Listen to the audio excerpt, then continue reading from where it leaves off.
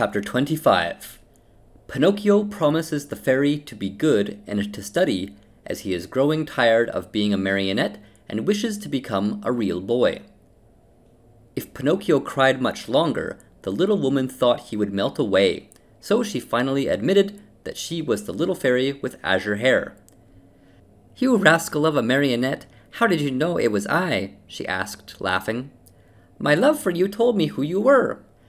Do you remember? You left me when I was a little girl, and now you find me a grown woman. I am so old I could almost be your mother. I am very glad of that, for then I can call you mother instead of sister. For a long time I have wanted a mother, just like other boys. But how did you grow so quickly?" "That's a secret." "Tell it to me. I also want to grow a little. Look at me, I have never grown higher than a penny's worth of cheese." "But you can't grow," answered the fairy. "Why not?" "Because marionettes never grow. They are born marionettes, they live marionettes, and they die marionettes." "Oh, I am tired of always being a marionette," cried Pinocchio disgustedly. "It's about time for me to grow into a man as everyone else does." "And you will, if you deserve it." "Really? What can I do to deserve it?" "It's a very simple matter. Try to act like a well-behaved child." "Don't you think I do?" "Far from it. Good boys are obedient, and you, on the contrary, and I never obey. Good boys love study and work, but you, and I, on the contrary, am a lazy fellow and a tramp all year round. Good boys always tell the truth, and I always tell lies. Good boys go gladly to school, and I get sick if I go to school. From now on, I'll be different. Do you promise?" "I promise. I want to become a good boy and be a comfort to my father." "Where is my poor father now?" "I do not know." "Will I ever be lucky enough to find him and embrace him once more?" "I think so. Indeed, I am sure of it." At this answer, Pinocchio's happiness was very great. He grasped the fairy's hands and kissed them so hard that it looked as if he had lost his head. Then, lifting his face, he looked at her lovingly and asked, "Tell me, little mother, it isn't true that you are dead, is it?" "It doesn't seem so," answered the fairy, smiling. "If you only knew how I suffered and how I wept when I read, 'Here lies—' I know it, and for that I have forgiven you. The depths of your sorrow made me see that you have a kind heart. There is always hope for boys with hearts such as yours, even though they may often be very mischievous. This is the reason why I have come so far to look for you. From now on, I'll be your own little mother." "Oh, how lovely!" cried Pinocchio, jumping with joy. "You will obey me always and do as I wish?" "Gladly, very gladly, more than gladly." "Beginning tomorrow," said the fairy, "you'll go to school every day." Pinocchio's face fell a little. "Then you will choose the trade you like best." Pinocchio became more serious. "What are you mumbling to yourself?" asked the fairy. "I was just saying," whined the marionette in a whisper, "that it seems too late for me to go to school now." "No, indeed. Remember, it is never too late to learn." "But I don't want either trade or profession." "Why?" "Because work wearies me." "My dear boy," said the fairy, "people who speak as you do usually end their days either in a prison or in a hospital. A man, remember, whether rich or poor, should do something in this world. No one can find happiness without work. Woe betide the lazy fellow. Laziness is a serious illness, and one must cure it immediately. Yes, even from early childhood. If not, it would kill you in the end." These words touched Pinocchio's heart. He lifted his eyes to his fairy and said seriously, "I'll work, I'll study, I'll do all you tell me. After all, the life of a marionette has grown very tiresome to me, and I want to become a boy, no matter how hard it is. You promise me that, do you not?" "Yes, I promise. And now it is up to you." Chapter 26. Pinocchio goes to the seashore with his friends to see the terrible shark. In the morning, bright and early, Pinocchio started for school. Imagine what the boys said when they saw a marionette enter the classroom. They laughed until they cried. Everyone played tricks on him. One pulled his hat off, another tugged at his coat, a third tried to paint a mustache under his nose. One even attempted to tie strings to his feet and his hands to make him dance. For a while Pinocchio was very calm and quiet. Finally, however, he lost all patience, and turning to his tormentors, he said to them threateningly, "Careful, boys! I haven't come here to be made fun of. I'll respect you, and I want you to respect me." "Hurrah for Dr. Know-all! You have spoken like a printed book!" howled the boys, bursting with laughter. One of them, more impudent than the rest, put out his hand to pull the marionette's nose, but he was not quick enough, for Pinocchio stretched his leg under the table and kicked him hard on the shin. "Oh, what hard feet!" cried the boy, rubbing the spot where the marionette had kicked him. "And what elbows! They are even harder than the feet," shouted another one, who, because of some other trick, had received a blow in the stomach. With that kick and that blow, Pinocchio gained everybody's favor. Everyone admired him, danced attention upon him, petted and caressed him. As the days passed into weeks, even the teacher praised him, for he saw him attentive, hard-working, and wide awake, always the first to come in the morning and the last to leave when school was over. Pinocchio's only fault was that he had too many friends. Among these were many well-known rascals who cared not a jot for study or for success. The teacher warned him each day, and even the good fairy repeated to him many times, "Take care, Pinocchio. Those bad companions will sooner or later make you lose your love for study. Some day they will lead you astray." "There's no such danger," answered the marionette, shrugging his shoulders and pointing to his forehead as if to say, "I'm too wise." So it happened that one day, as he was walking to school, he met some boys who ran up to him and said, "Have you heard the news?" "No." "A shark as big as a mountain has been seen near the shore." "Really? I wonder if it could be the same one I heard of when my father was drowned." "We are going to see it. Are you coming?" "No, not I. I must go to school." "What do you care about school? You can go there tomorrow. With a lesson, more or less, we are always the same donkeys." "And what will the teacher say?" "Let him talk. He is paid to grumble all day long." "And my mother?" "Mothers don't know anything," answered those scamps. "Do you know what I'll do?" said Pinocchio. "For certain reasons of mine, I, too, want to see that shark, but I'll go after school. I can see him then as well as now." "Poor simpleton!" cried one of the boys. "Do you think that a fish of that size will stand there waiting for you? He turns and off he goes, and no one will ever be the wiser." "How long does it take from here to the shore?" asked the marionette. 1 hour there and back." "Very well then, let's see who gets there first," cried Pinocchio. At the signal, the little troop, with books under their arms, dashed across the fields. Pinocchio led the way, running as if on wings, the others following as fast as they could. Now and again, he looked back, and, seeing his followers hot and tired, and with tongues hanging out, he laughed out heartily. Unhappy boy, if he had only known then the dreadful things that were to happen to him on account of his disobedience. Chapter 27. The great battle between Pinocchio and his playmates. One is wounded. Pinocchio is arrested. Going like the wind, Pinocchio took but a very short time to reach the shore. He glanced all about him, but there was no sign of a shark. The sea was as smooth as glass. "Hey there, boys, where's that shark?" he asked, turning to his playmates. "He may have gone for his breakfast," said one of them, laughing. "Or perhaps he went to bed for a little nap," said another, laughing also. From the answers and the laughter which followed them, Pinocchio understood that the boys had played a trick on him. "What now?" he said angrily to them. "What's the joke?" "Oh, the joke's on you!" cried his tormentors, laughing more heartily than ever and dancing gaily around the marionette. "And that is?" "That we have made you stay out of school to come with us. Aren't you ashamed of being such a goody-goody and of studying so hard? You never have a bit of enjoyment." "And what is it to you if I do study?" "What does the teacher think of us, you mean?" "Why? Don't you see? If you study and we don't, we pay for it. After all, it's only fair to look out for ourselves." "What do you want me to do?" "Hate school and books and teachers, as we all do. They are your worst enemies, you know, and they like to make you as unhappy as they can." "And if I go on studying, what will you do to me?" "You'll pay for it." "Really, you amuse me," answered the marionette, nodding his head. "Hey, Pinocchio!" cried the tallest of them all. "That will do. We are tired of hearing you bragging about yourself, you little turkey cock. You may not be afraid of us, but remember we are not afraid of you either. You are alone, you know, and we are 7. "Like the 7 sins," said Pinocchio, still laughing. Did you hear that? He has insulted us all. He called us sins. Pinocchio, apologize for that, or look out! Cuckoo, said the marionette, mocking them with a thumb to his nose. You'll be sorry. Cuckoo! We'll whip you soundly. Cuckoo! You'll go home with a broken nose. Cuckoo! Very well then, take that and keep it for your supper, called out the boldest of his tormentors.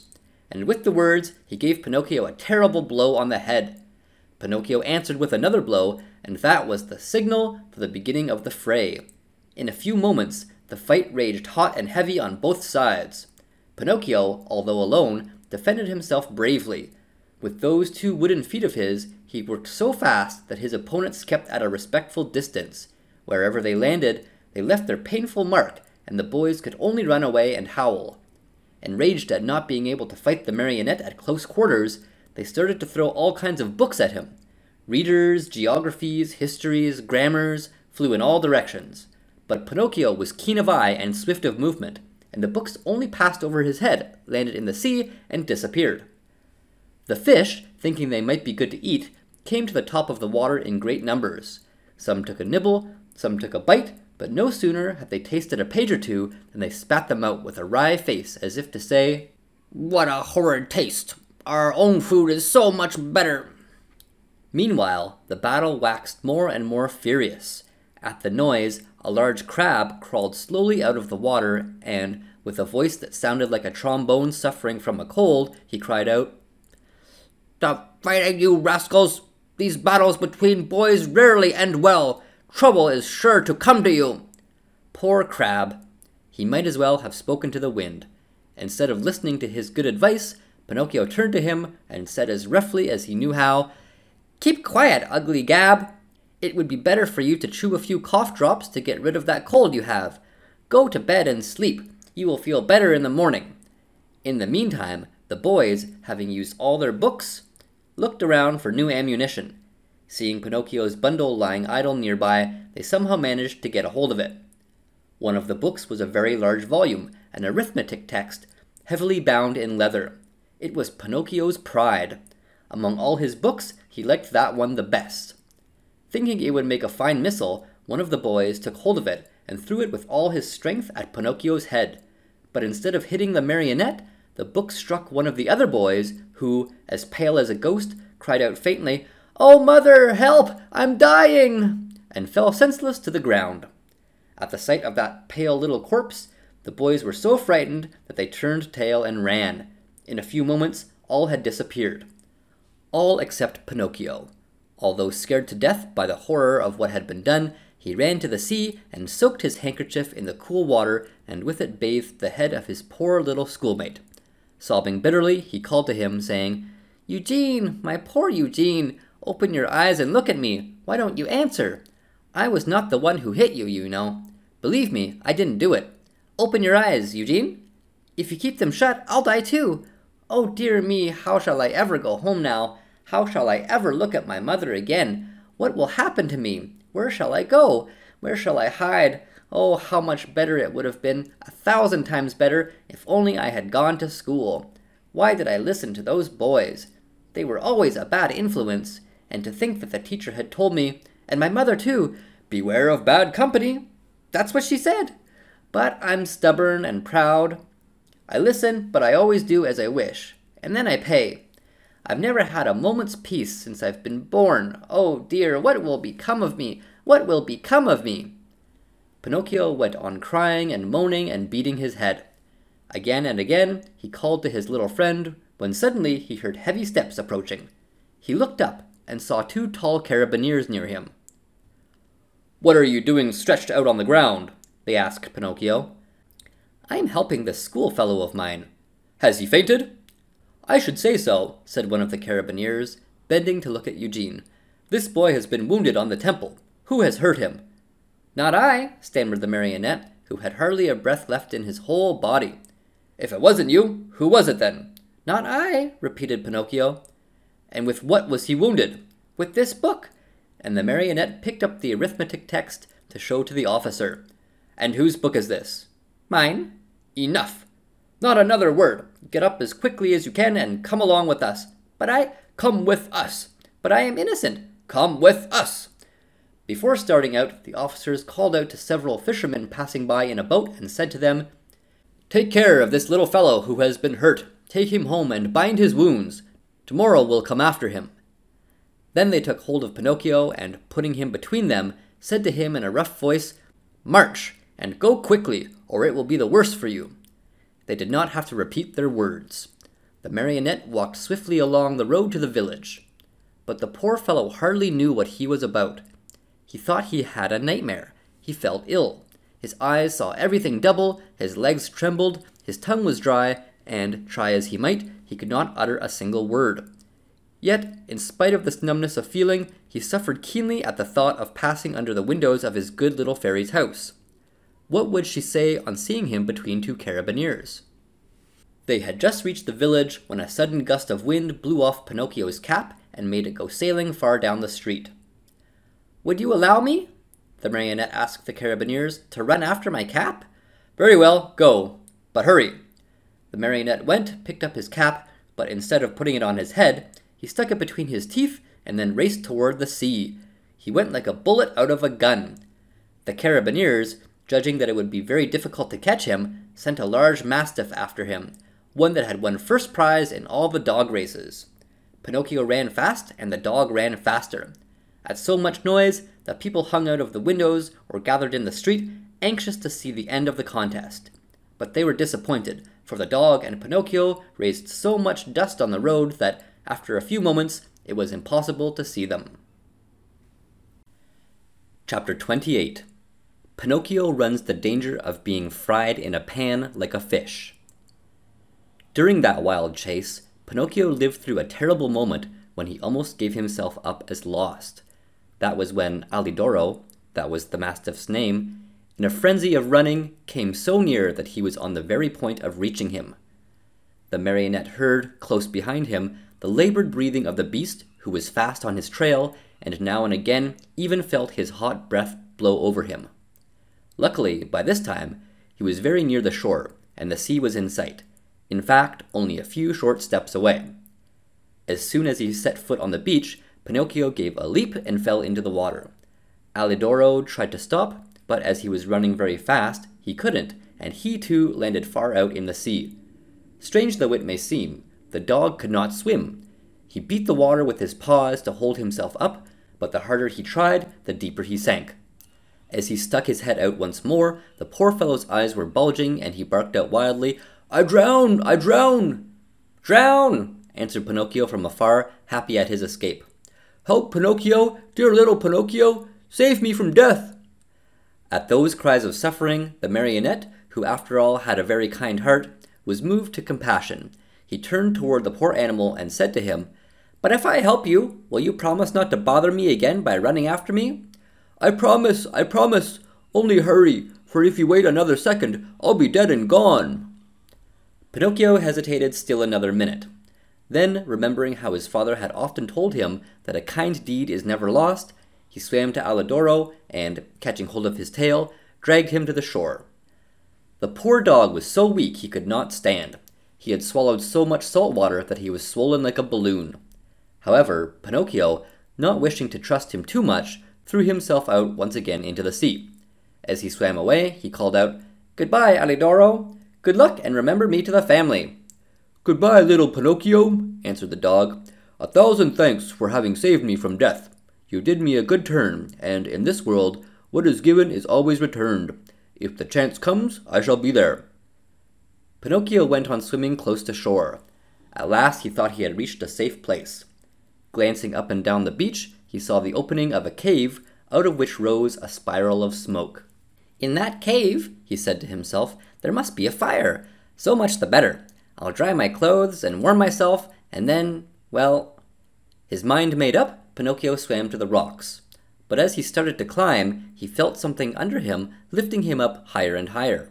He tried to escape, but he was too late. To his great surprise, he found himself in a huge net amid a crowd of fish of all kinds and sizes who were fighting and struggling desperately to free themselves.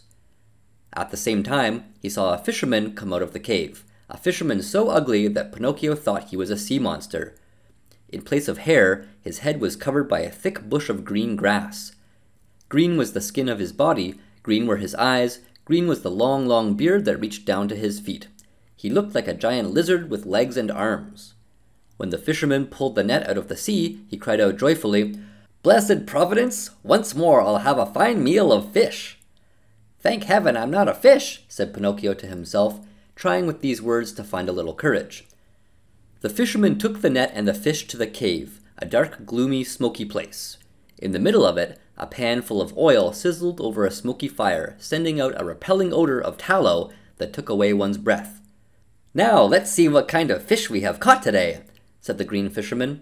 He put a hand as big as a spade into the net and pulled out a handful of mullets.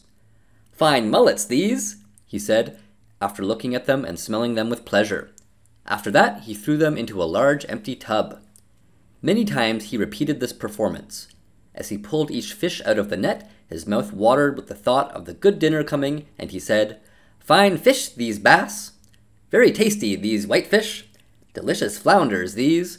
What splendid crabs." As you can well imagine, the bass, the flounders, the whitefish, and even the little anchovies all went together into the tub to keep the mullets company. The last to come out of the net was Pinocchio. As soon as the fisherman pulled him out, his green eyes opened wide with surprise, and he cried out in fear, "What kind of fish is this? I don't remember ever eating anything like it." He looked at him closely, and after turning him over and over, he said at last, "I understand. He must be a crab."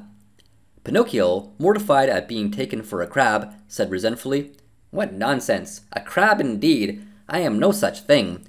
Beware how you deal with me. I am a marionette, I want you to know." "A marionette?" asked the fisherman.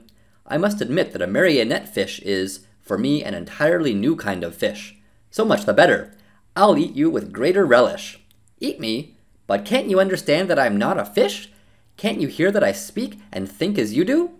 "It's true," answered the fisherman, "but since I see that you are a fish, well able to talk and think as I do, I'll treat you with all due respect. And that is, that as a sign of my particular esteem, I'll leave you to the choice of the manner in which you are to be cooked. Do you wish to be fried in a pan, or do you prefer to be cooked with tomato sauce?" "To tell you the truth," answered Pinocchio, "if I must choose, I should much rather go free so that I may return home." "Are you fooling? Do you think that I want to lose the opportunity to taste such a rare fish? A marionette fish does not come very often to these seas. Leave it to me. I'll fry you in the pan with the others. I know you'll like it. It's always a comfort to find oneself in good company." The unlucky marionette, hearing this, began to cry and wail and beg. With tears streaming down his cheeks, he said, "How much better it would have been for me to go to school. I did listen to my playmates, and now I am paying for it. Oh, oh, oh." And as he struggled and squirmed like an eel to escape from him, the green fisherman took a stout cord and tied him hand and foot, and threw him into the bottom of the tub with the others. Then he pulled a wooden bowl full of flour out of a cupboard and started to roll the fish into it, one by one. When they were white with it, he threw them into the pan. The first to dance in the hot oil were the mullets. The bass followed, then the whitefish, the flounders, and the anchovies. Pinocchio's turn came last. Seeing himself so near to death, and such a horrible death, he began to tremble so with fright that he had no voice left with which to beg for his life. The poor boy beseeched only with his eyes, but the green fisherman, not even noticing that it was he, turned him over and over in the flour until he looked like a marionette made of chalk. Then he took him by the head and... Chapter 29. Pinocchio returns to the fairy's house, and she promises him that, on the morrow, he will cease to be a marionette and become a boy. A wonderful party of coffee and milk to celebrate the great event. Mindful of what the fisherman had said, Pinocchio knew that all hope of being saved had gone. He closed his eyes and waited for the final moment. Suddenly, a large dog, attracted by the odor of the boiling oil, came running into the cave. "Get out!" cried the fisherman threateningly, and still holding on to the marionette, who was all covered with flour. But the poor dog was very hungry, and whining and wagging his tail, he tried to say, "Give me a bite of the fish, and I'll go in peace." "Get out, I say!" repeated the fisherman, and he drew back his foot to give the dog a kick. Then the dog, who, being really hungry, would take no refusal, turned into a rage toward the fisherman and bared his terrible fangs, and at that moment a pitiful little voice was heard saying, "Save me, Alidoro! If you don't, I fry!" The dog immediately recognized Pinocchio's voice. Great was his surprise to find that the voice came from the little flour-covered bundle that the fisherman held in his hand. Then what did he do? With one great leap, he grasped that bundle in his mouth and, holding it lightly between his teeth, ran through the door and disappeared like a flash. The fisherman, angry at seeing his meal snatched from under his nose, ran after the dog. But a bad fit of coughing made him stop and turn back. Meanwhile, Alidoro, as soon as he had found the road which led to the village, stopped and dropped Pinocchio softly to the ground. "How much do I thank you?" said the marionette. "It is not necessary," answered the dog. "You saved me once, and what is given is always returned. We are in this world to help one another." "But how did you get in that cave?" "I was lying here on the sand more dead than alive when an appetizing odor of fried fish came to me. That odor tickled my hunger, and I followed it. Oh, if I had come a moment later!" "Don't speak about it," wailed Pinocchio, still trembling with fright. "Don't say a word. If you had come a moment later, I would be fried, eaten, and digested by this time. Ugh! I shiver at the mere thought of it." Alidoro laughingly held out his paw to the marionette, who shook it heartily, feeling that now he and the dog were good friends. Then they bid each other goodbye, and the dog went home. Pinocchio, left alone, walked toward a little hut nearby, where an old man sat at the door sunning himself, and asked, "Tell me, good man, have you heard anything of a poor boy with a wounded head, whose name was Eugene?" "The boy was brought to this hut, and now—" "Now he is dead?" Pinocchio interrupted sorrowfully. "No, he is now alive, and he has already returned home." "Really? Really?" cried the marionette, jumping around with joy. "Then the wound was not serious?" "But it might have been, and even mortal," answered the old man, "for a heavy old book was thrown at his head." "And who threw it?" "A schoolmate of his, a certain Pinocchio." "And who is this Pinocchio?" asked the marionette, feigning ignorance. "They say he is a mischief-maker, a tramp, a street urchin. Calumnies, all calumnies." "Do you know this Pinocchio?" "By sight," answered the marionette. "And what do you think of him?" asked the old man. "I think he's a very good boy, fond of study, obedient, kind to his father and to his whole family." As he was telling all these enormous lies about himself, Pinocchio touched his nose and found it twice as long as it should be. Scared out of his wits, he cried out, "Don't listen to me, good man. All the wonderful things I have said are not true at all. I know Pinocchio well, and he is indeed a very wicked fellow, lazy and disobedient, who instead of going to school, runs away with his playmates to have a good time." At this speech, his nose returned to its normal size. "Why are you so pale?" the old man asked suddenly. "Let me tell you. Without knowing it, I rubbed myself on a newly painted wall," he lied, ashamed to say that he had been made ready for the frying pan. "What have you done with your coat and your hat and your breeches?" "I met thieves, and they robbed me." "Tell me, my good man, have you not, perhaps, a little suit to give me, so that I may go home?" "My boy, as for clothes, I have only a bag in which I keep hops. If you want it, take it. There it is." Pinocchio did not wait for him to repeat his words. He took the bag, which happened to be empty, and, after cutting a big hole at the top and two at the sides, he slipped into it as if it were a shirt. Lightly clad as he was, he started out toward the village. Along the way, he felt very uneasy. In fact, he was so unhappy that he went along taking 2 steps forward and 1 back, and as he went, he said to himself, "How shall I ever face my good little fairy? What will she say when she sees me? Will she forgive this last trick of mine? I am sure she won't. Oh no, she won't. And I deserve it, as usual, for I am a rascal, fine on promises which I never keep." He came to the village late at night. It was so dark he could see nothing, and it was raining pitchforks.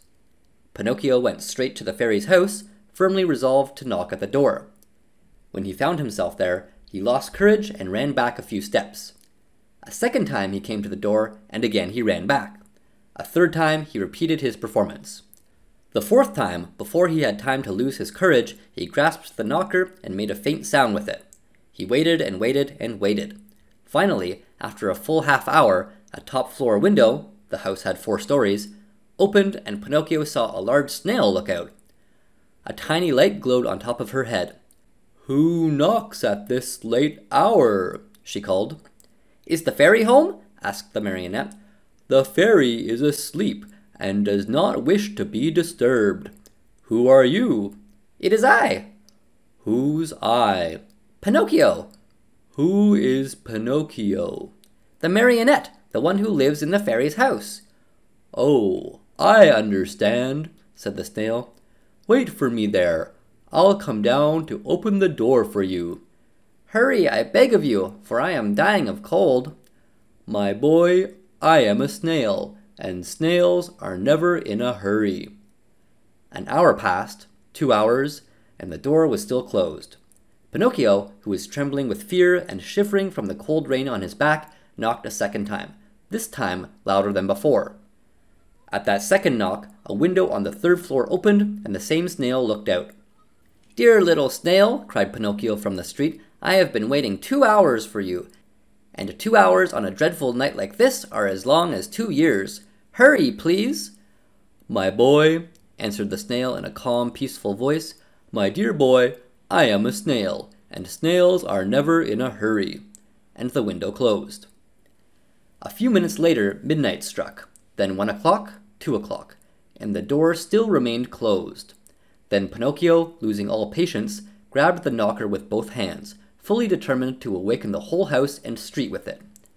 As soon as he touched the knocker, however, it became an eel and wiggled away into the darkness.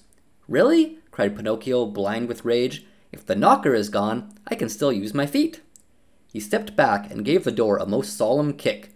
He kicked so hard that his foot went straight through the door and his leg followed almost to the knee. No matter how he pulled and tugged, he could not pull it out.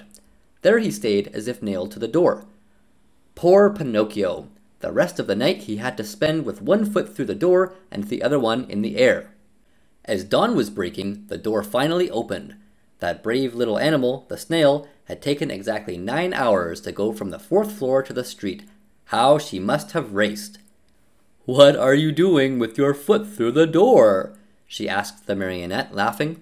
"It was a misfortune. Won't you try, pretty little snail, to free me from this terrible torture?"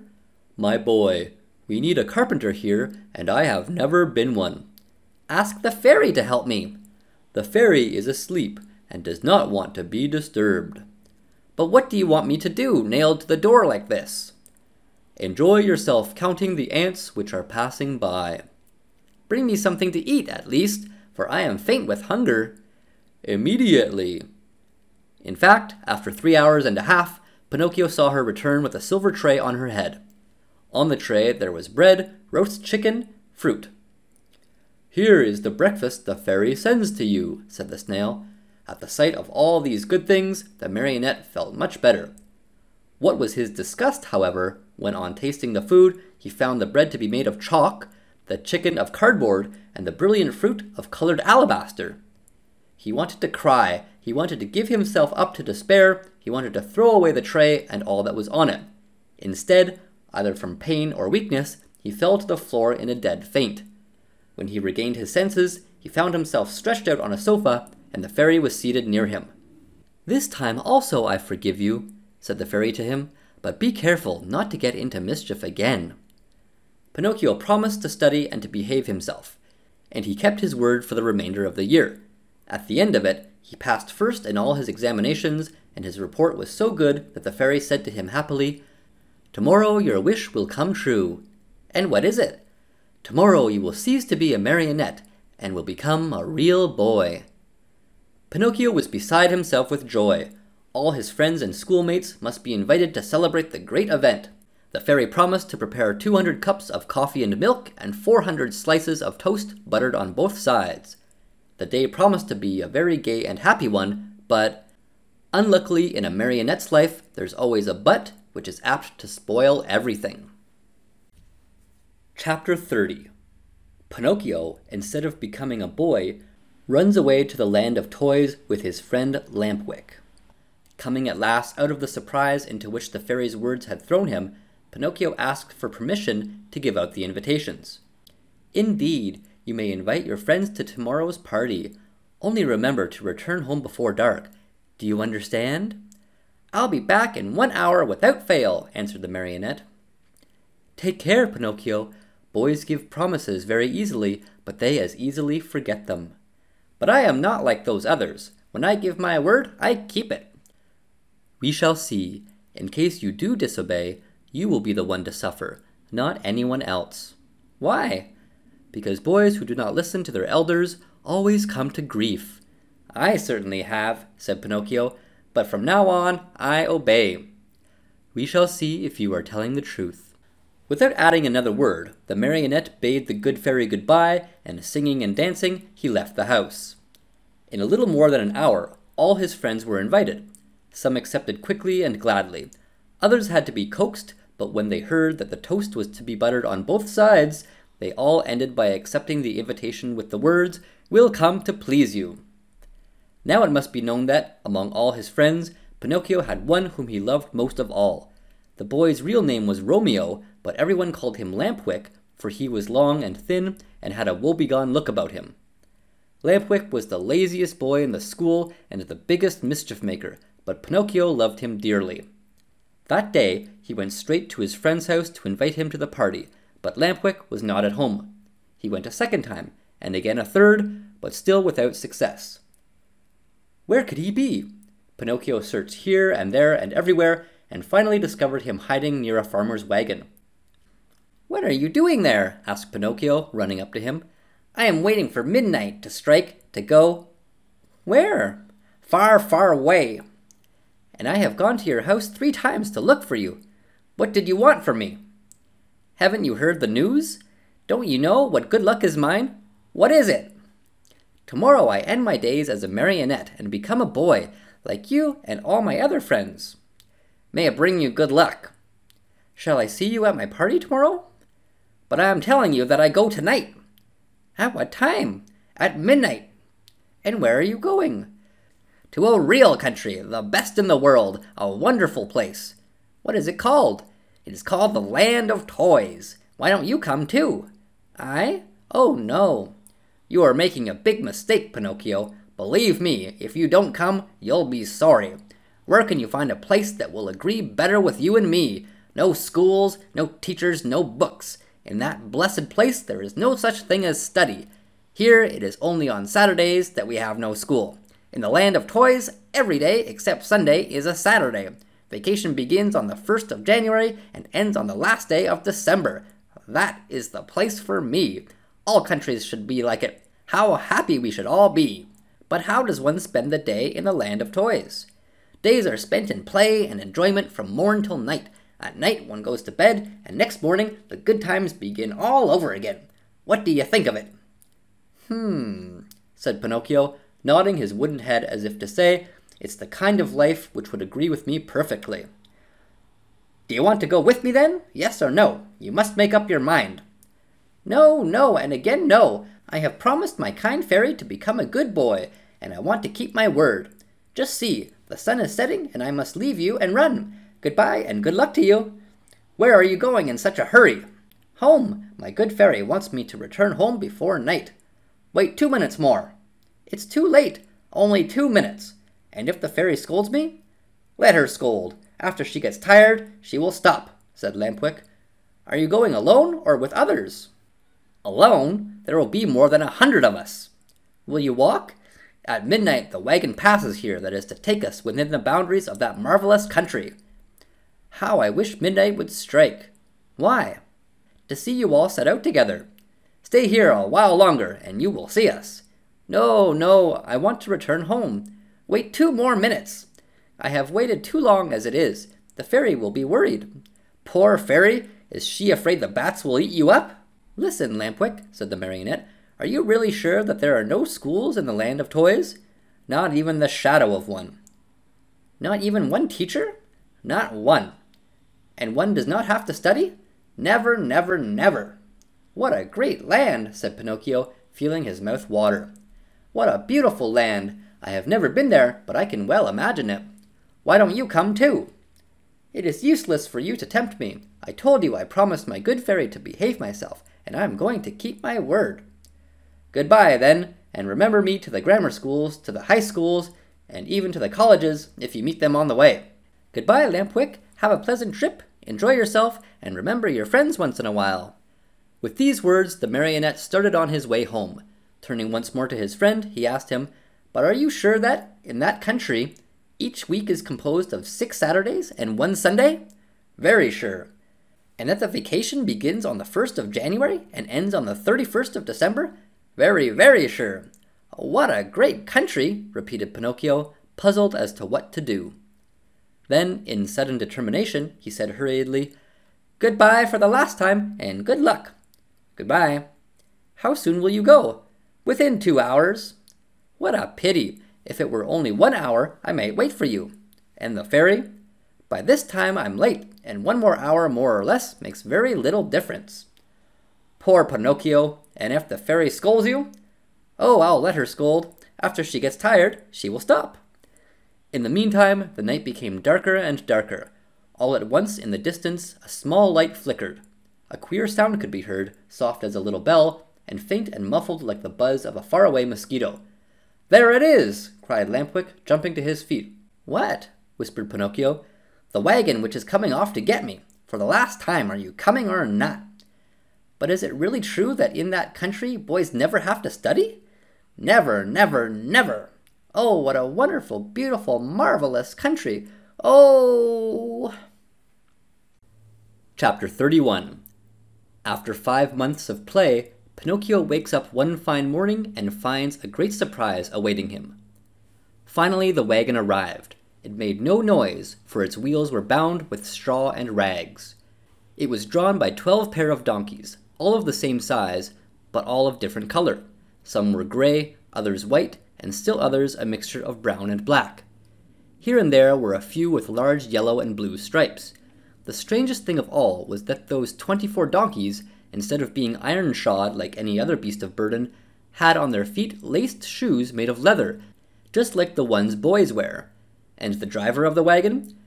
Imagine to yourselves a little fat man, much wider than he was long, round and shiny as a ball of butter, with a face beaming like an apple, a little mouth that always smiled, and a voice small and wheedling like that of a cat begging for food.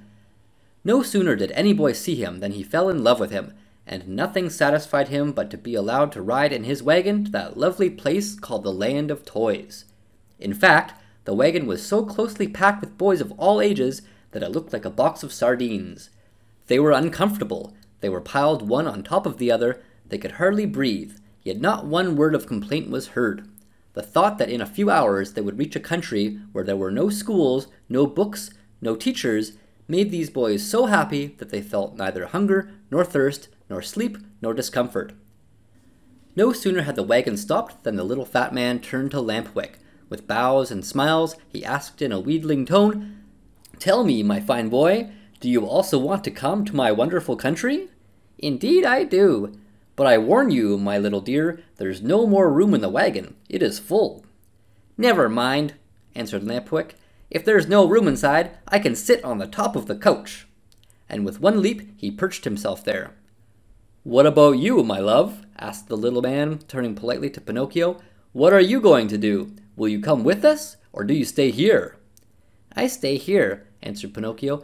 "I want to return home, as I prefer to study and to succeed in life." "May that bring you good luck."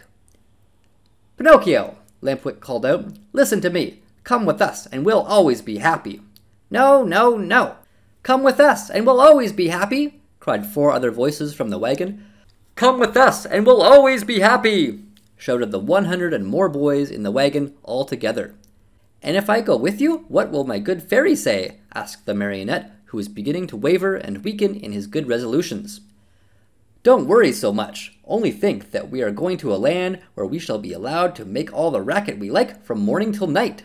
Pinocchio did not answer, but sighed deeply, once, twice, a third time. Finally he said, "Make room for me. I want to go too." "All the seats are filled," answered the little man, "but to show you how much I think of you, take my place as coachman." "And you?" "I'll walk." "No, indeed, I could not permit such a thing. I much prefer riding one of those donkeys," cried Pinocchio. No sooner said than done. He approached the first donkey and tried to mount it, but the little animal turned suddenly and gave him such a terrible kick in the stomach that Pinocchio was thrown to the ground and fell with his legs in the air. At this unlooked-for entertainment, the whole company of runaways laughed uproariously.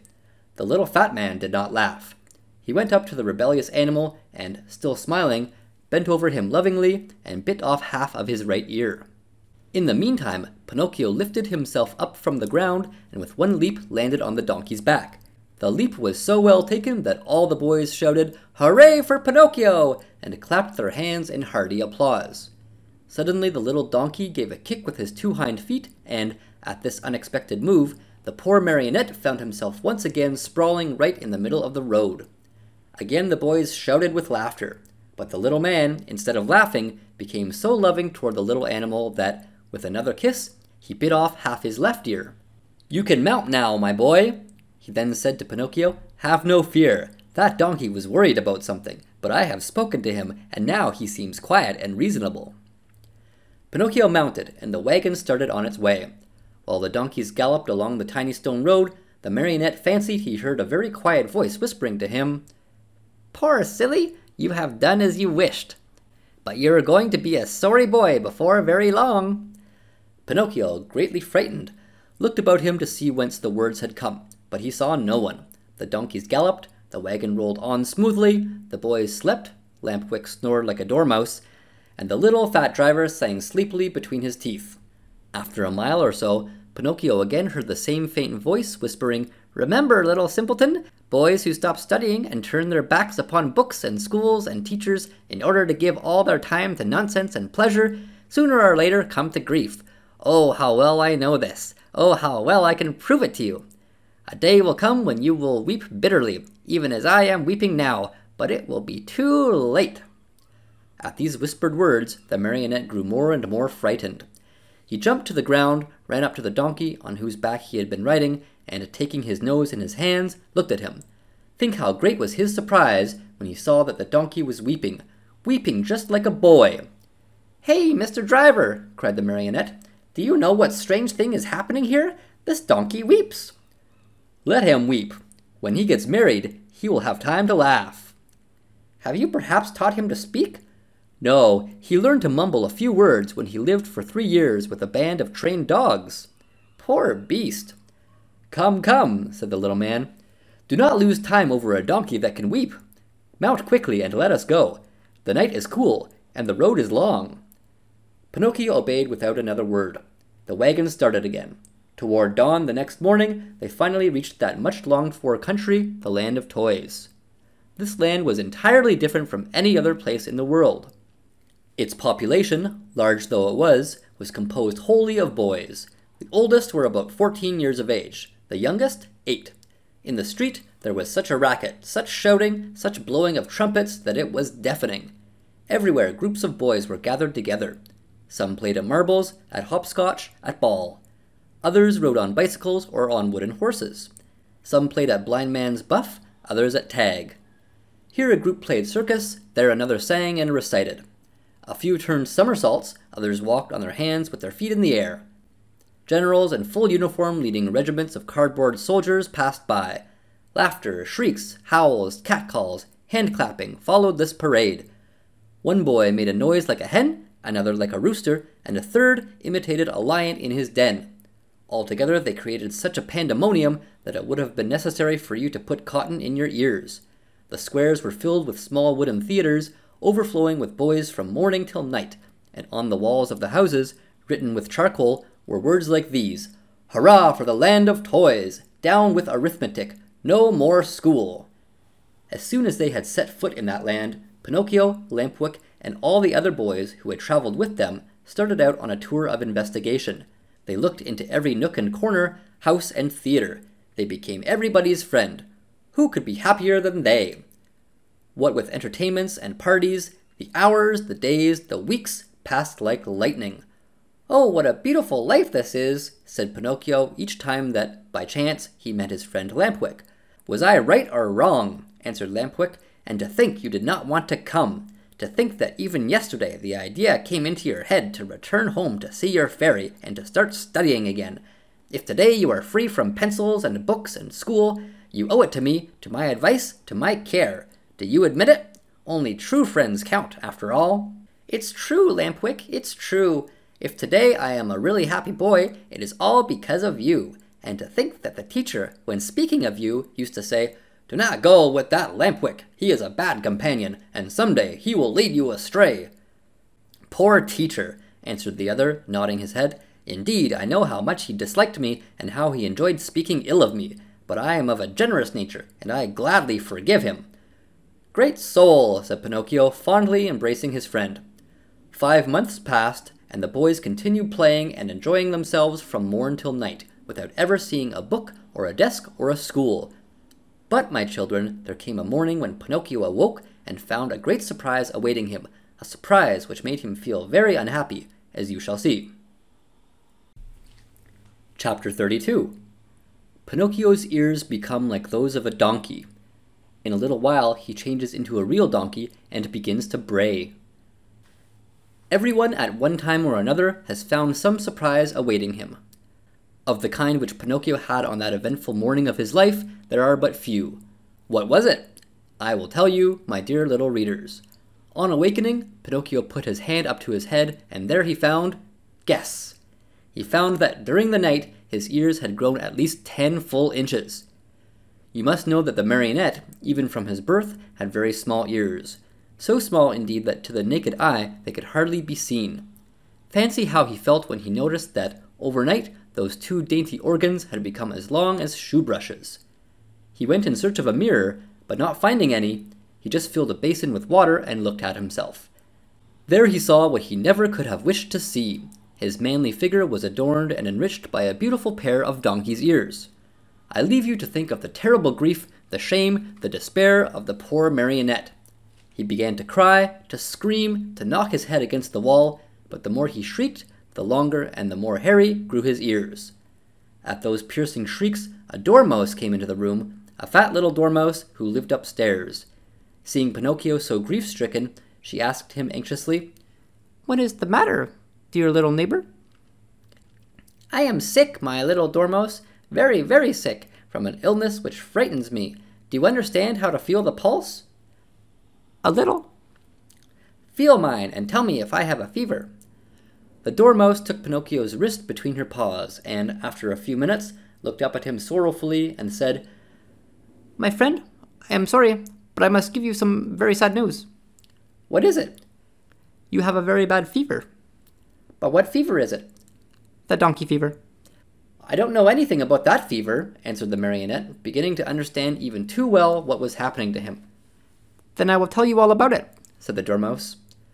"Know then that, within 2 or 3 hours, you will no longer be a marionette, nor a boy." "What shall I be?" "Within 2 hours, you will become a real donkey, just like the ones that pull the fruit carts to market."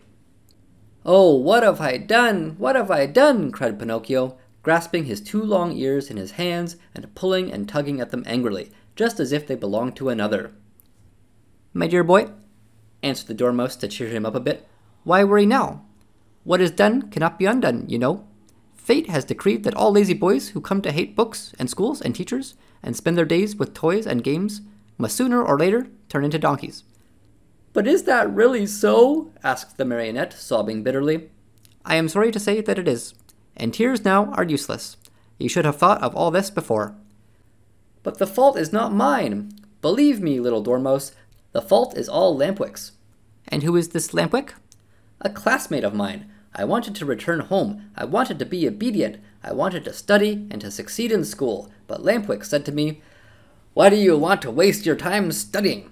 Why do you want to go to school? Come with me to the land of toys. There we'll never study again. There we can enjoy ourselves and be happy from morn till night.'" "And why did you follow the advice of that false friend?" "Why? Because, my dear little dormouse, I am a heedless marionette, heedless and heartless.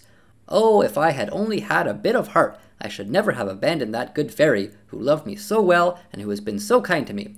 And by this time, I should no longer be a marionette. I should have become a real boy, like all these friends of mine. Oh, if I meet Lampwick, I am going to tell him what I think of him. And more, too." After this long speech, Pinocchio walked to the door of the room, but when he reached it, remembering his donkey ears, he felt ashamed to show them to the public and turned back. He took a large cotton bag from a shelf, put it on his head, and pulled it far down to his very nose. Thus adorned, he went out. He looked for Lampwick everywhere, along the streets, in the squares, inside the theaters, everywhere, but he was not to be found. He asked everyone whom he had met about him, but no one had seen him. In desperation, he returned home and knocked at the door. "Who is it?" asked Lampwick from within. "It is I," answered the marionette. "Wait a minute." After a full half-hour, the door opened. Another surprise awaited Pinocchio. There in the room stood his friend, with a large cotton bag on his head, pulled far down to his very nose.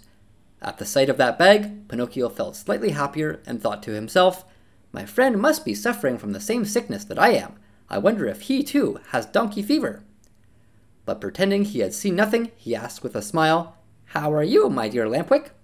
"Very well, like a mouse in a Parmesan cheese." "Is that really true?" "Why should I lie to you?" "I beg your pardon, my friend, but why then are you wearing that cotton bag over your ears?" "The doctor has ordered it because one of my knees hurts."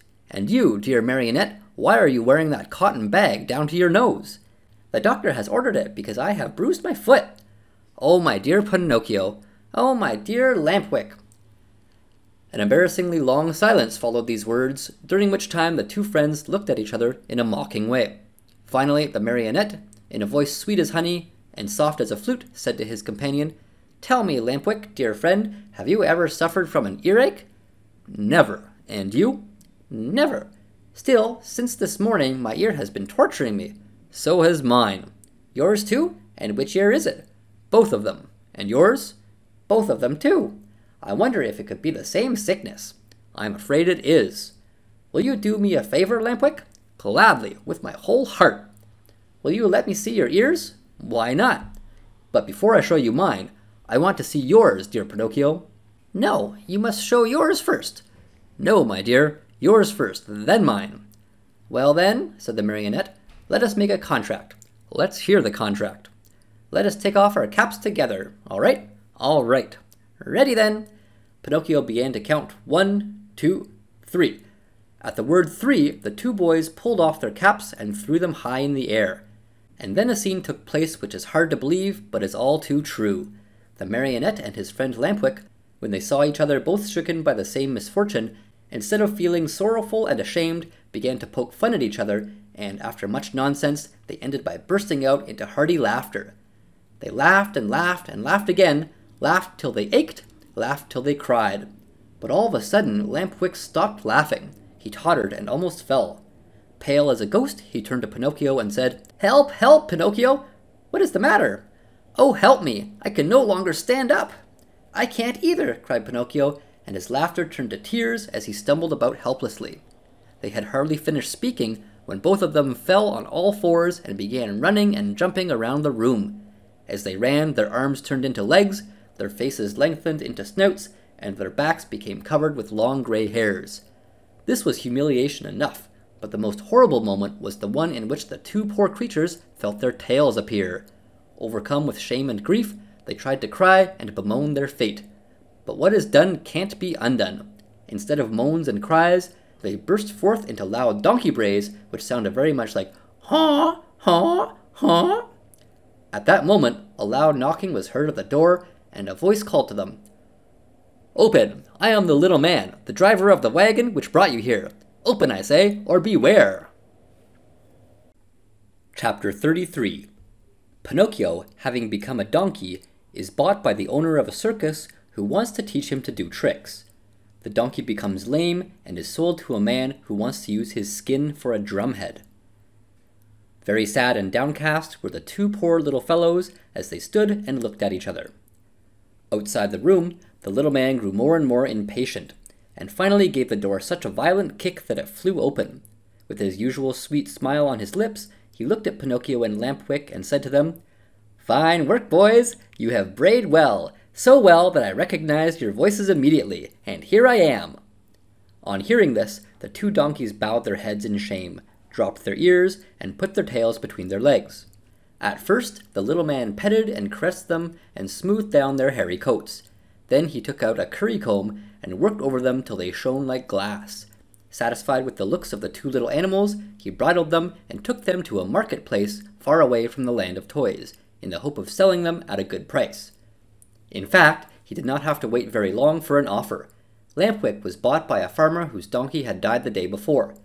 Pinocchio went to the owner of a circus, who wanted to teach him to do tricks for his audiences. And now do you understand what the little man's profession was? This horrid little being, whose face shone with kindness, went about the world looking for boys. Lazy boys, boys who hated books, boys who wanted to run away from home, boys who were tired of school. All these were his joy and his fortune. He took them with him to the land of toys and let them enjoy themselves to their heart's content. When, after months of all play and no work, they became little donkeys, he sold them on the marketplace. In a few years, he had become a millionaire. What happened to Lampwick? My dear children, I do not know. Pinocchio, I can tell you, met with great hardships even from the first day. After putting him in a stable, his new master filled his manger with straw, but Pinocchio, after tasting a mouthful, spat it out. Then the man filled the manger with hay, but Pinocchio did not like that any better.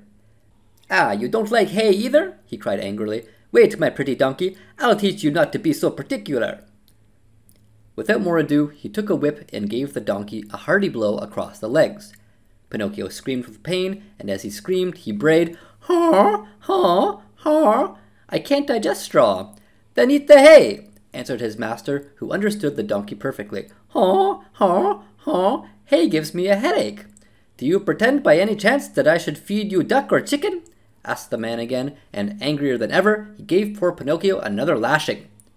At that second beating, Pinocchio became very quiet and said no more.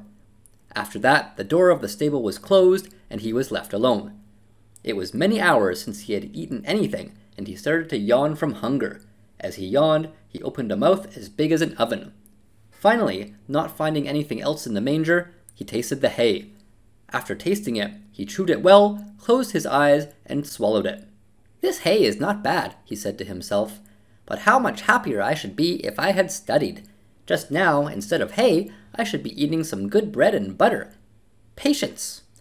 Next morning, when he awoke, Pinocchio looked in the manger for more hay, but it was all gone. He had eaten it all during the night. He tried the straw, but as he chewed away at it, he noticed to his great disappointment that it tasted neither like rice nor like macaroni. "Patience!" he repeated as he chewed. "If only my misfortune might serve as a lesson to disobedient boys who refuse to study. Patience! Have patience!" "Patience indeed!" shouted his master just then as he came into the stable. "Do you think, perhaps, my little donkey, that I have brought you here only to give you food and drink? Oh, no! You are here to help me earn some fine gold pieces, do you hear? Come along now. I am going to teach you to jump and bow, to dance a waltz and a polka, and even to stand on your head." Poor Pinocchio, whether he liked it or not, had to learn all these wonderful things, but it took him 3 long months and cost him many, many lashings before he was pronounced perfect. The day came at last when Pinocchio's master was able to announce an extraordinary performance. The announcements, posted all around the town and written in large letters, read thus: "Great spectacle tonight. Leaps and exercises by the great artists and the famous horses of the company. First public appearance of the famous donkey called Pinocchio, the star of the dance. The theater will be as late as day." That night, as you can well imagine, the theater was filled to overflowing 1 hour before the show was scheduled to start.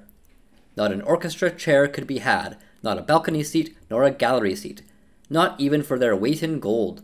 The place swarmed with boys and girls of all ages and sizes, wriggling and dancing about in a fever of impatience to see the famous donkey dance.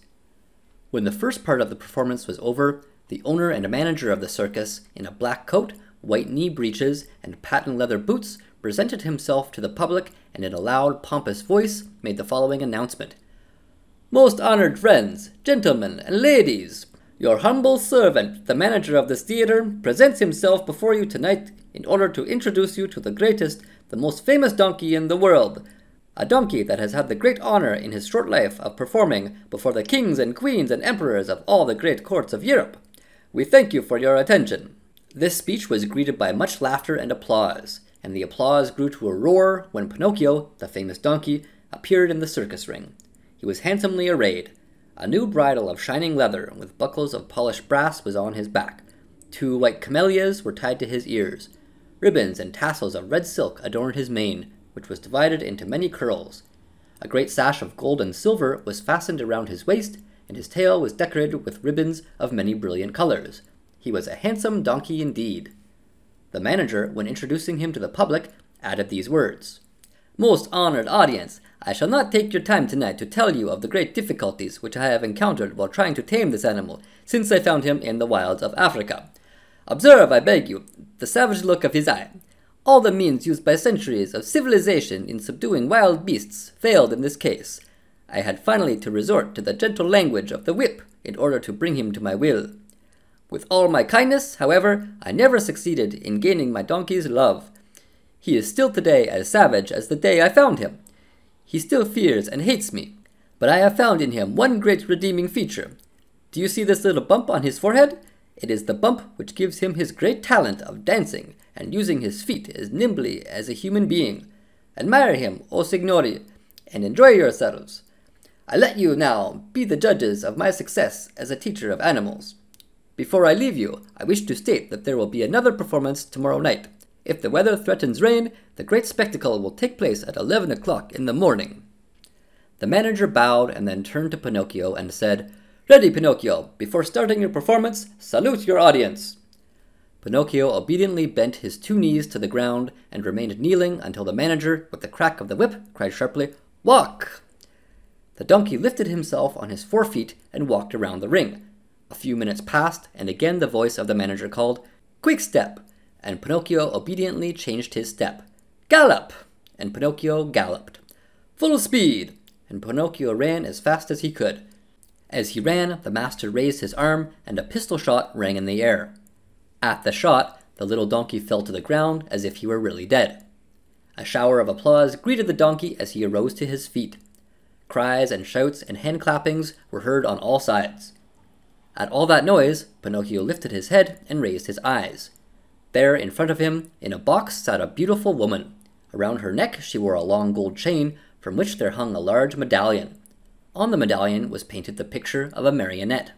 "That picture is of me! That beautiful lady is my fairy!" said Pinocchio to himself, recognizing her. He felt so happy that he tried his best to cry out, "Oh, my fairy! My own fairy!" But instead of words, a loud braying was heard in the theater, so loud and so long that all the spectators, men, women, and children, but especially the children, burst out laughing.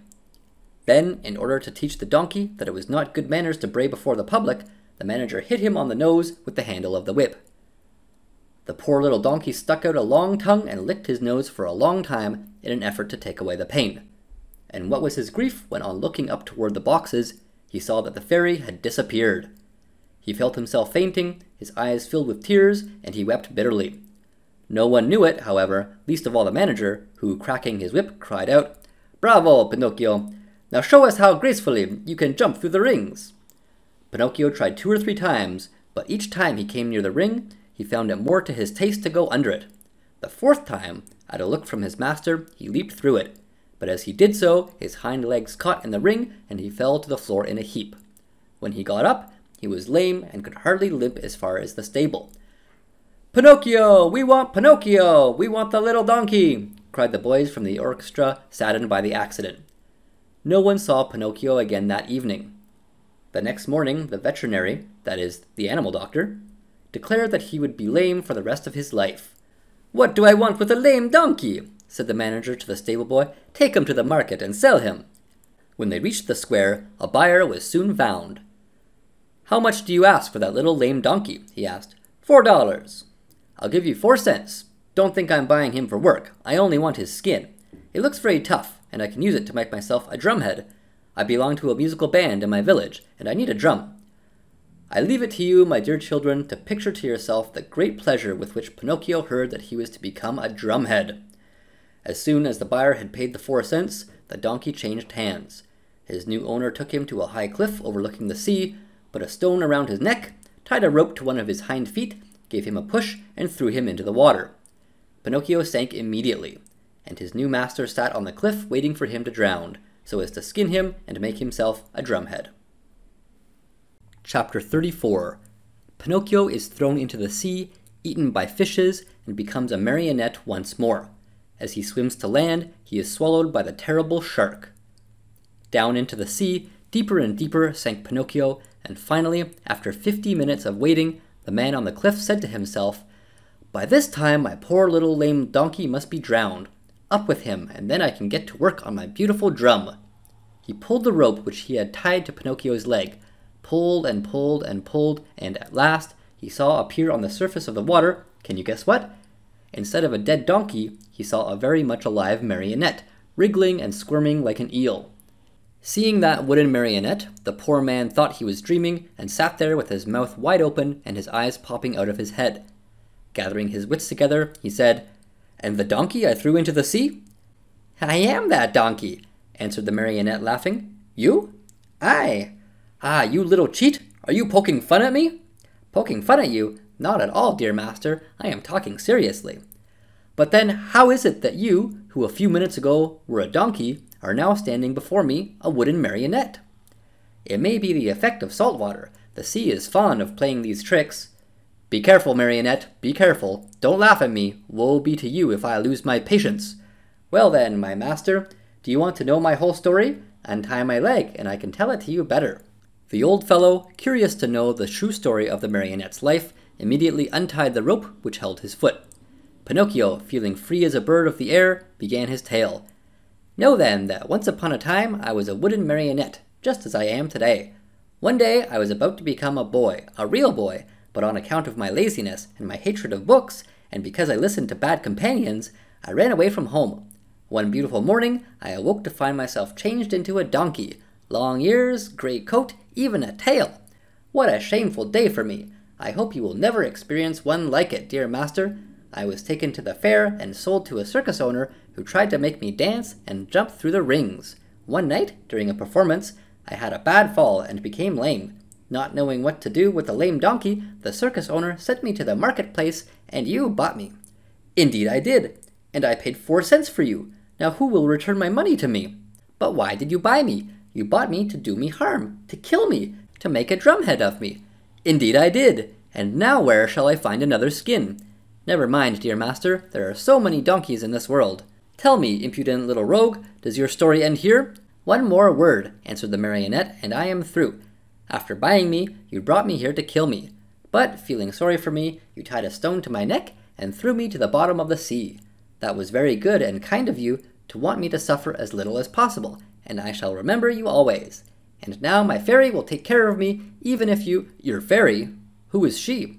"She is my mother, and like all mothers who love their children, she never loses sight of me, even though I do not deserve it. And today this good fairy of mine, as soon as she saw me in the danger of drowning, sent 1,000 fishes to the spot where I lay. They thought I was really a dead donkey and began to eat me. What great bites they took! One ate my ears, another my nose, a third my neck and my mane. Some went at my legs and some at my back, and among the others there was one tiny fish so gentle and polite that he did me the great favor of eating even my tail." "From now on," said the man, horrified, "I swear I shall never again taste fish. How I should enjoy opening a mullet or a whitefish just to find there the tail of a dead donkey." "I think as you do," answered the marionette, laughing. "Still, you must know that when the fish finished eating my donkey coat, which covered me from head to foot, they naturally came to the bones, or rather in my case, to the wood, for as you know, I am made of very hard wood. After the first few bites, those greedy fish found out that the wood was not good for their teeth, and, afraid of indigestion, they turned and ran here and there without saying goodbye or even as much thank you to me. Here, dear master, you have my story. You know why you found a marionette and not a dead donkey when you pulled me out of the water." "I laugh at your story," cried the man angrily. "I know that I spent 4 cents to get you, and I want my money back. Do you know what I can do? I am going to take you to the market once more and sell you as dry firewood." "Very well, sell me. I am satisfied," said Pinocchio. But as he spoke, he gave a quick leap and dived into the sea. Swimming away as fast as he could, he cried out, laughing, "Goodbye, master. If you ever need a skin for your drum, remember me." He swam on and on. After a while, he turned around again and called louder than before, "Goodbye, master. If you ever need a piece of good dry firewood, remember me." In a few seconds he had gone so far he could hardly be seen. All that could be seen of him was a very small black dot moving swiftly on the blue surface of the water, a little black dot which now and then lifted a leg or an arm in the air. One would have thought that Pinocchio had turned into a porpoise playing in the sun. After swimming for a long time, Pinocchio saw a large rock in the middle of the sea, a rock as white as marble. High on the rock stood a little goat, bleating and calling and beckoning to the marionette to come to her. There was something very strange about that little goat. Her coat was not white or black or brown as that of any other goat, but azure, a deep brilliant color that reminded one of the hair of the lovely maiden. Pinocchio's heart beat fast, and then faster and faster. He redoubled his efforts and swam as hard as he could toward the white rock. He was almost halfway over when suddenly a horrible sea monster stuck its head out of the water, an enormous head with a huge mouth, wide open, showing 3 rows of gleaming teeth, the mere sight of which would have filled you with fear. Do you know what it was? That sea monster was no other than the enormous shark, which has often been mentioned in the story, and which, on account of its cruelty, had been nicknamed the Attila of the Sea by both fish and fishermen. Poor Pinocchio! The sight of that monster frightened him almost to death. He tried to swim away from him, to change his path, to escape, but that immense mouth kept coming nearer and nearer. "Hasten, Pinocchio, I beg you," bleated the little goat on the high rock. And Pinocchio swam desperately with his arms, his body, his legs, his feet. "Quick, Pinocchio! The monster is coming nearer!" Pinocchio swam faster and faster, and harder and harder. "Faster, Pinocchio! The monster will get you! There he is! There he is! Quick, quick, or you are lost!" Pinocchio went through the water like a shot, swifter and swifter. He came close to the rock. The goat leaned over and gave him one of her hoofs to help him up out of the water. Alas, it was too late. The monster overtook him, and the marionette found himself in between the rows of gleaming white teeth. Only for a moment, however, for the shark took a deep breath, and as he breathed, he drank in the marionette as easily as he would have sucked an egg. Then he swallowed him so fast that Pinocchio, falling down into the body of the fish, lay stunned for a half hour. When he recovered his senses, the marionette could not remember where he was. Around him all was darkness, a darkness so deep and so black that for a moment he thought he had put his head into an inkwell. He listened for a few moments and heard nothing. Once in a while a cold wind blew on his face. At first he could not understand where that wind was coming from, but after a while he understood that it came from the lungs of the monster. I forgot to tell you that the shark was suffering from asthma, so that whenever he breathed, a storm seemed to blow. Pinocchio at first tried to be brave, but as soon as he became convinced that he was really and truly in the shark's stomach, he burst into sobs and tears. "Help! Help!" he cried. "Oh, poor me! Won't someone come to save me?" "Who is there to help you, unhappy boy?" said a rough voice like a guitar out of tune. "Who is talking?" asked Pinocchio, frozen with terror. "It is I, a poor tunny swallowed by the shark, at the same time as you. And what kind of a fish are you?" "I have nothing to do with fishes. I am a marionette." "If you are not a fish, why did you let this monster swallow you?" "I didn't let him. He chased me and swallowed me without even a 'by your leave.' And now what are we to do here in the dark?" "Wait until the shark has digested us both, I suppose."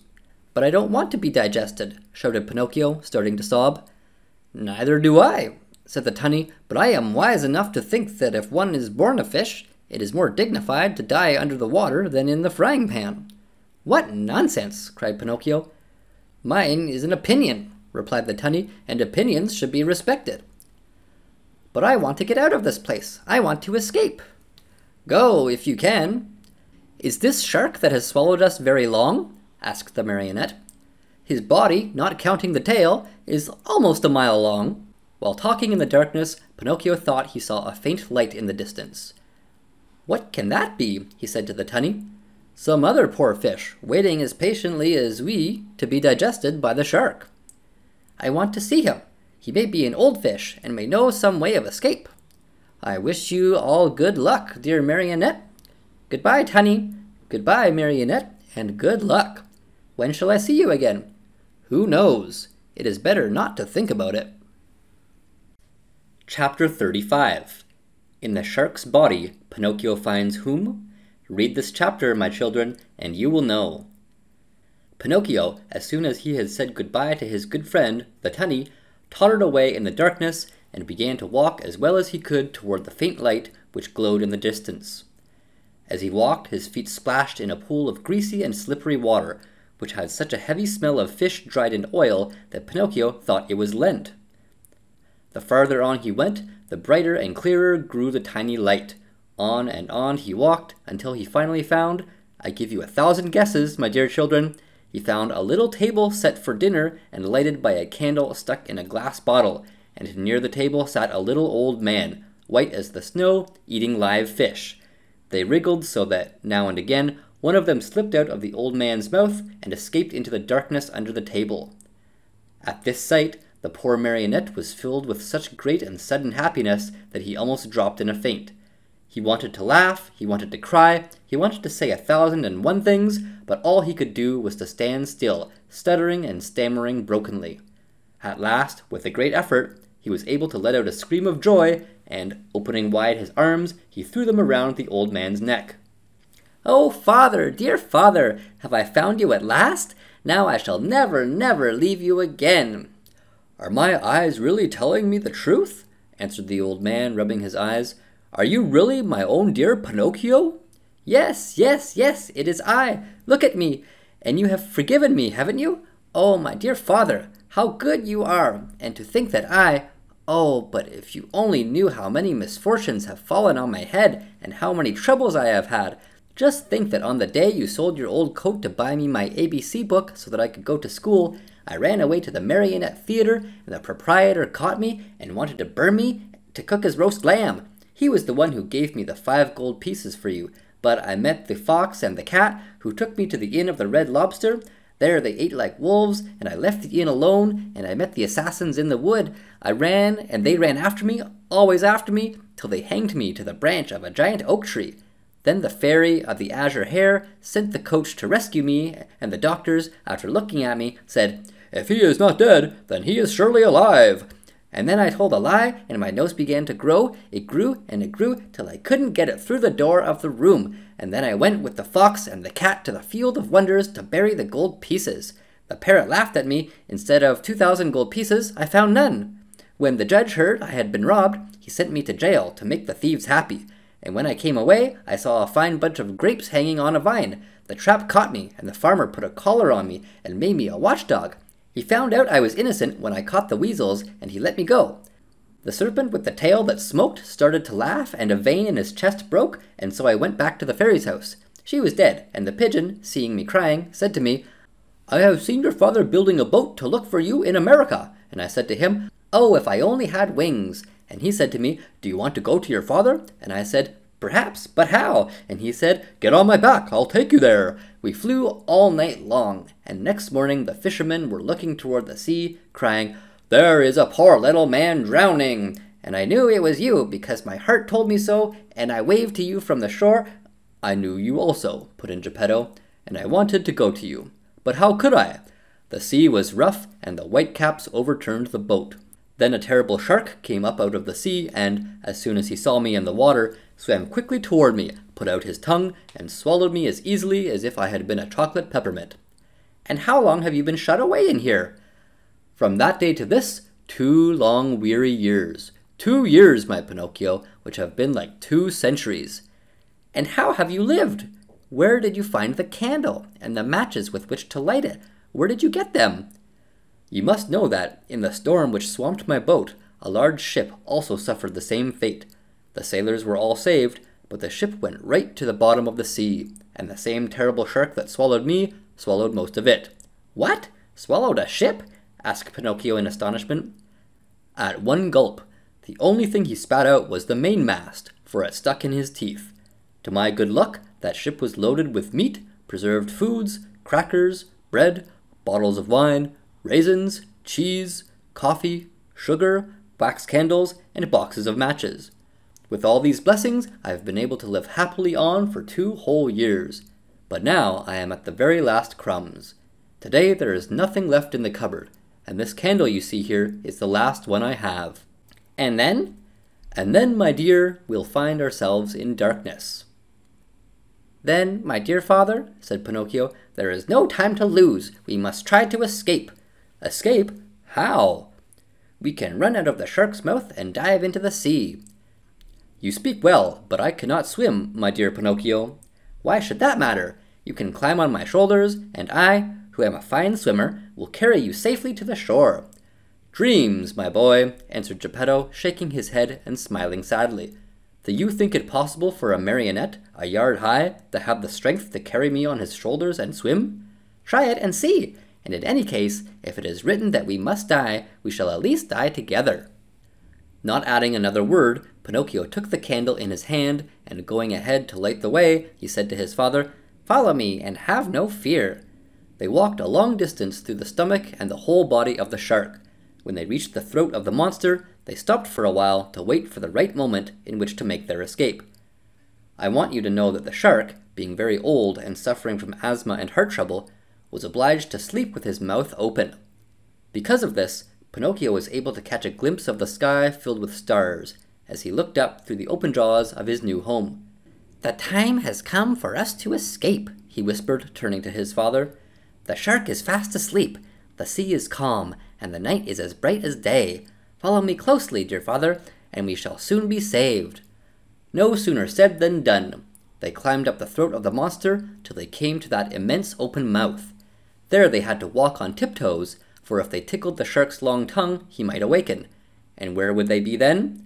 The tongue was so wide and so long that it looked like a country road. The two fugitives were just about to dive into the sea when the shark sneezed very suddenly, and, as he sneezed, he gave Pinocchio and Geppetto such a jolt that they found themselves thrown on their backs and dashed once more, and very unceremoniously, into the stomach of the monster. To make matters worse, the candle went out, and father and son were left in the dark. "And now?" asked Pinocchio with a serious face. "Now we are lost." "Why lost? Give me your hand, dear father, and be careful not to slip." "Where will you take me?" "We must try again. Come with me, and don't be afraid." With these words, Pinocchio took his father by the hand, and, always walking on tiptoes, they climbed up the monster's throat for a second time. They then crossed the whole tongue and jumped over 3 rows of teeth. But before they took the last great leap, the marionette said to his father, "Climb on my back and hold on tightly to my neck. I'll take care of everything else." As soon as Geppetto was comfortably seated on his shoulders, Pinocchio, very sure of what he was doing, dived into the water and started to swim. The sea was like oil, the moon shone in all splendor, and the shark continued to sleep so soundly that not even a cannon shot would have awakened him. Chapter 36. Pinocchio finally ceases to be a marionette and becomes a boy. "My dear father, we are saved!" cried the marionette. "All we have to do now is to get to the shore, and that is easy." Without another word, he swam swiftly away in an effort to reach land as soon as possible. All at once, he noticed that Geppetto was shivering and shaking as if with a high fever. Was he shivering from fear or from cold? Who knows? Perhaps a little of both. But Pinocchio, thinking his father was frightened, tried to comfort him by saying, "Courage, father! In a few moments we shall be safe on land." "But where is that blessed shore?" asked the little old man, more and more worried as he tried to pierce the faraway shadows. "Here I am searching on all sides, and I see nothing but sea and sky." "I see the shore," said the marionette. "Remember, father, that I am like a cat. I see better at night than by day." Poor Pinocchio pretended to be peaceful and contented, but he was far from that. He was beginning to feel discouraged. His strength was leaving him, and his breathing was becoming more and more labored. He felt he could not go on much longer, and the shore was still far away. He swam a few more strokes. Then he turned to Geppetto and cried out weakly, "Help me, father! Help, for I am dying!" Father and son were really about to drown when they heard a voice like a guitar out of tune call from the sea. "What is the trouble?" "It is I and my poor father." "I know the voice. You are Pinocchio." "Exactly. And you?" "I am the tunny, your companion in the shark's stomach." "And how did you escape?" "I imitated your example. You are the one who showed me the way, and after you went, I followed." "Tunny, you arrived at the right moment. I implore you, for the love you bear your children, the little tunnies, to help us, or we are lost." "With great pleasure indeed. Hang on to my tail, both of you, and let me lead you. In a twinkling, you will be safe on land." Geppetto and Pinocchio, as you can easily imagine, did not refuse the invitation. Indeed, instead of hanging on to the tail, they thought it better to climb on the tunny's back. "Are we too heavy?" asked Pinocchio. "Heavy? Not in the least. You are as light as seashells," answered the tunny, who was large as a 2-year-old horse. As soon as they reached the shore, Pinocchio was the first to jump to the ground to help his old father. Then he turned to the fish and said to him, "Dear friend, you have saved my father, and I have not enough words with which to thank you. Allow me to embrace you as a sign of my eternal gratitude." The tunny stuck his nose out of the water, and Pinocchio knelt on the sand and kissed him most affectionately on his cheek. At this warm greeting, the poor tunny, who was not used to such tenderness, wept like a child. He felt so embarrassed and ashamed that he turned quickly, plunged into the sea, and disappeared. In the meantime, day had dawned. Pinocchio offered his arm to Geppetto, who was so weak he could hardly stand, and said to him, "Lean on my arm, dear father, and let us go. We will walk very, very slowly, and if we feel tired, we can rest by the wayside." "And where are we going?" asked Geppetto. "To look for a house or a hut, where they will be kind enough to give us a bite of bread and a bit of straw to sleep on." They had not taken 100 steps when they saw 2 rough-looking individuals sitting on a stone begging for alms. It was the fox and the cat, but one could hardly recognize them, they looked so miserable. The cat, after pretending to be blind for so many years, had really lost the sight of both eyes, and the fox, old, thin, and almost hairless, had even lost his tail. That sly thief had fallen into deepest poverty, and one day he had been forced to sell his beautiful tail for a bite to eat. "Oh, Pinocchio," he cried in a tearful voice, "give us some alms, we beg of you. We are old, tired, and sick." "Sick," repeated the cat. "Addio, false friends," answered the marionette. "You cheated me once, but you will never catch me again." "Believe us, today we are truly poor and starving." "Starving," repeated the cat. "If you are poor, you deserve it. Remember the old proverb which says, 'Stolen money never bears fruit.' Addio, false friends." "Have mercy on us." "On us." "Addio, false friends. Remember the old proverb which says, 'Bad wheat always makes poor bread.'" "Do not abandon us." "Abandon us," repeated the cat. "Addio, false friends. Remember the old proverb, 'Whoever steals his neighbor's shirt usually dies without his own.'" Waving goodbye to them, Pinocchio and Geppetto calmly went on their way. After a few more steps, they saw at the end of a long road near a clump of trees a tiny cottage built of straw. "Someone must live in that little hut," said Pinocchio. "Let us see for ourselves." They went and knocked at the door. "Who is it?" said a little voice from within. "A poor father and a poorer son, without food and with no roof to cover them," answered the marionette. "Turn the key and the door will open," said the same little voice. Pinocchio turned the key and the door opened. As soon as they went in, they looked here and there and everywhere, but saw no one. "Oh, ho, where is the owner of the hut?" cried Pinocchio, very much surprised. "Here I am, up here." Father and son looked up to the ceiling, and there on a beam sat the talking cricket. "Oh, my dear cricket," said Pinocchio, bowing politely. "Oh, now you call me your dear cricket? But do you remember when you threw your hammer at me to kill me? You are right, dear cricket. Throw a hammer at me, I deserve it, but spare my poor old father." "I am going to spare both the father and the son. I have only wanted to remind you of the trick you long ago played upon me, to teach you that in this world of ours we must be kind and courteous to others if we want to find kindness and courtesy in our own days of trouble." "You are right, little cricket. You are more than right, and I shall remember the lesson you have taught me.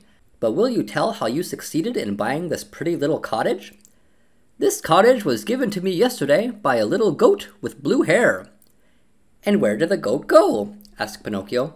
"I don't know." "And when will she come back?" "She will never come back.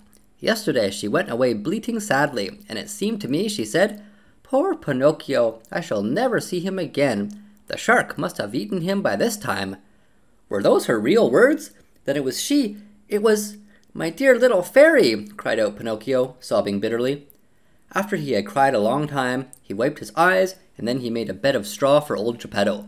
He laid him on it and said to the talking cricket, "Tell me, little cricket, where shall I find a glass of milk for my poor father?" "3 fields away from here lives Farmer John. He has some cows. Go there, and he will give you what you want." Pinocchio ran all the way to Farmer John's house. The farmer said to him, "How much milk do you want?" "I want a full glass." "A full glass costs a penny. First give me the penny." "I have no penny," answered Pinocchio, sad and ashamed. "Very bad, my marionette," answered the farmer. "Very bad. If you have no penny, I have no milk." "Too bad," said Pinocchio, and started to go. "Wait a moment," said Farmer John. "Perhaps we can come to terms. Do you know how to draw water from a well?" "I can try." "Then go to that well you see yonder, and draw 100 bucketfuls of water." "Very well." "After you have finished, I shall give you a glass of warm, sweet milk." "I am satisfied." Farmer John took the marionette to the well and showed him how to draw the water. Pinocchio set to work as well as he knew how, but long before he had pulled up the 100 buckets, he was tired out and dripping with perspiration. He had never worked so hard in his life. "Until today," said the farmer, "my donkey has drawn the water for me, but now that poor animal is dying." "Will you take me to see him?" said Pinocchio. "Gladly." As soon as Pinocchio went into the stable, he spied a little donkey lying on a bed of straw in the corner of the stable. He was worn out from hunger and too much work. After looking at him a long time, he said to himself, "I know that donkey. I have seen him before." And bending low over him, he asked, "Who are you?" At this question, the donkey opened weary, dying eyes and answered in the same tongue, "I am Lampwick." Then he closed his eyes and died. "Oh, my poor Lampwick," said Pinocchio in a faint voice, as he wiped his eyes with some straw he had picked up from the ground. "Do you feel so sorry for a little donkey that has cost you nothing?" said the farmer. "What should I do, I who have paid my good money for him?" "But, you see, he was my friend." "Your friend?" "A classmate of mine." "What?" shouted Farmer John, bursting out laughing. "What? You had donkeys in your school? How you must have studied!" The marionette, ashamed and hurt by those words, did not answer, but taking his glass of milk, returned to his father. From that day on, for more than 5 months, Pinocchio got up every morning just as dawn was breaking and went to the farm to draw water. And every day he was given a glass of warm milk for his poor old father, who grew stronger and better day by day. But he was not satisfied with this. He learned to make baskets of reeds and sold them. With the money he received, he and his father were able to keep from starving. Among other things, he built a rolling chair, strong and comfortable, to take his old father out for an airing on bright sunny days. In the evening, the marionette studied by lamplight. With some of the money he had earned, he bought himself a second-hand volume that had a few pages missing, and with that he learned to read in a very short time. As far as writing was concerned, he used a long stick at one end of which he had whittled a long, fine point. Ink he had none, so he used the juice of blackberries or cherries. Little by little, his diligence was rewarded. He succeeded not only in his studies, but also in his work, and a day came when he put enough money together to keep his old father comfortable and happy. Besides this, he was able to save the great amount of 50 pennies. With it, he wanted to buy himself a new suit. One day he said to his father, "I am going to the marketplace to buy myself a coat, a cap, and a pair of shoes. When I come back, I'll be so dressed up, you will think I am a rich man." He ran out of the house and up the road to the village, laughing and singing. Suddenly he heard his name called, and looking around to see whence the voice came, he noticed a large snail crawling out of some bushes. "Don't you recognize me?" said the snail. "Yes and no." "Do you remember the snail that lived with the fairy with azure hair? Do you not remember how she opened the door for you one night and gave you something to eat?" "I remember everything," cried Pinocchio. "Answer me quickly, pretty snail. Where have you left my fairy? What is she doing? Has she forgiven me? Does she remember me? Does she still love me? Is she very far away from here? May I see her?" At all these questions, tumbling out one after another, the snail answered, calm as ever, "My dear Pinocchio, the fairy is lying ill in a hospital." "In a hospital?" "Yes, indeed. She has been stricken with trouble and illness, and she hasn't a penny left with which to buy a bite of bread." "Really? Oh, how sorry I am. My poor dear little fairy. If I had 1,000,000, I should run to her with it. But I have only 50 pennies. Here they are. I was just going to buy some clothes. Here, take them, little snail, and give them to my good fairy." "What about the new clothes?" "What does that matter? I should like to sell these rags I have on to help her more. Go, and hurry. Come back here within a couple of days, and I hope to have more money for you. Until today I have worked for my father. Now I shall have to work for my mother also. Goodbye, and I hope to see you soon." The snail, much against her usual habit, began to run like a lizard under a summer sun. When Pinocchio returned home, his father asked him, "And where is the new suit?" "I couldn't find one to fit me. I shall have to look again some other day." That night, Pinocchio, instead of going to bed at 10 o'clock, waited until midnight, and instead of making 8 baskets, he made 16. After that, he went to bed and fell asleep. As he slept, he dreamed of his fairy, beautiful, smiling, and happy, who kissed him and said to him, "Bravo, Pinocchio! In reward for your kind heart, I forgive you for all your old mischief. Boys who love and take good care of their parents when they are old and sick deserve praise even though they may not be held up as models of obedience and good behavior. Keep on doing so well, and you will be happy." At that very moment, Pinocchio awoke and opened wide his eyes. What was his surprise and his joy when, on looking himself over, he saw that he was no longer a marionette, but that he had become a real live boy. He looked all about him, and instead of the usual walls of straw, he found himself in a beautifully furnished little room, the prettiest he had ever seen. In a twinkling, he jumped down from his bed to look on the chair standing near.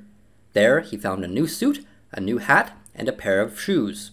As soon as he was dressed, he put his hands in his pockets and pulled out a little leather purse on which were written the following words: "The fairy with azure hair returns 50 pennies to her dear Pinocchio, with many thanks for his kind heart." The marionette opened the purse to find the money, and behold, there were 50 gold coins. Pinocchio ran to the mirror. He hardly recognized himself. The bright face of a tall boy looked at him with wide-awake blue eyes, dark brown hair, and happy smiling lips. Surrounded by so much splendor, the marionette hardly knew what he was doing. He rubbed his eyes 2 or 3 times, wondering if he were still asleep or awake, and decided he must be awake. "And where is father?" he cried suddenly. He ran into the next room, and there stood Geppetto, grown years younger overnight, spick and span in his new clothes, and gay as a lark in the morning. He was once more Mastro Geppetto, the woodcarver, hard at work on a lovely picture frame, decorating it with flowers and leaves and heads of animals. "Father, father, what has happened? Tell me if you can!" cried Pinocchio as he ran and jumped on his father's neck. "This sudden change in our house is all your doing, my dear Pinocchio," answered Geppetto. "What have I to do with it?" "Just this. When bad boys become good and kind, they have the power of making their homes gay and new with happiness. I wonder where the old Pinocchio of wood has hidden himself." "There he is," answered Geppetto, and he pointed to a large marionette leaning against a chair, head turned to one side, arms hanging limp, and legs twisted under him.